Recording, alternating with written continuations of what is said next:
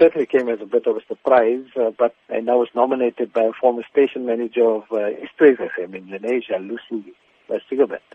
And then when I was contacted, I understood that this is quite an achievement, quite an honor, especially being inducted next to a few of the legends of radio for a long time.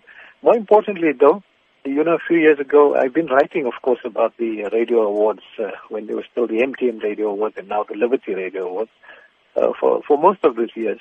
And it was a particular thrill to find some of your colleagues from Lotus Newsbreak being there, and also the legendary, I call him the poet laureate of South Africa, Safi Siddiqui. When he was inducted into the Hall of Fame, that was a particularly special moment for me, for a lifelong friend who unfortunately was not around. His daughter received the award, but it was quite an emotional moment. So to join the ranks of people like that is extremely gratifying. Yes, indeed, we did chat about you aspiring to reach this success back then in 2014 at the MTN Radio Awards at that time. But looking back, this being a culmination of 35 years into the radio industry, what would be some of the memorable moments in your life that has contributed to this success? Well, there's so many, but I think what is more important than I don't think there's anything that I've achieved alone. There always has been some team behind it, right from the early days of Lotus, Radio Lotus as we called it then, and then in the various jobs I've held at the SABC in the 35 years that I was there.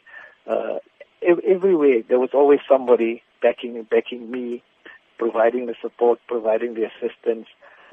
Some say I lead very well. I don't know how true it is, but if that is the case, then I've had excellent followers that allowed me to lead.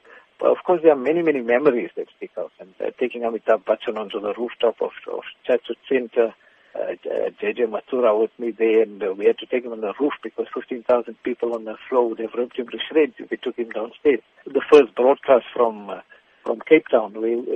Few people know this. Radio Lotus was the first station to broadcast Madiba live, at an event when we launched Lotus A12. It was quite coincidental.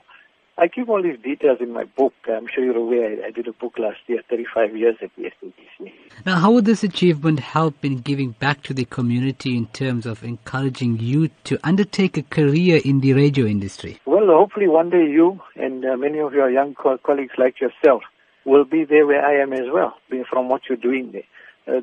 Contrary to what many people believe, and I say this quite bluntly, a lot of the new generation see a career in radio as a glamour job, and a high-profile job where you get to meet celebrities and so on. It's way beyond that.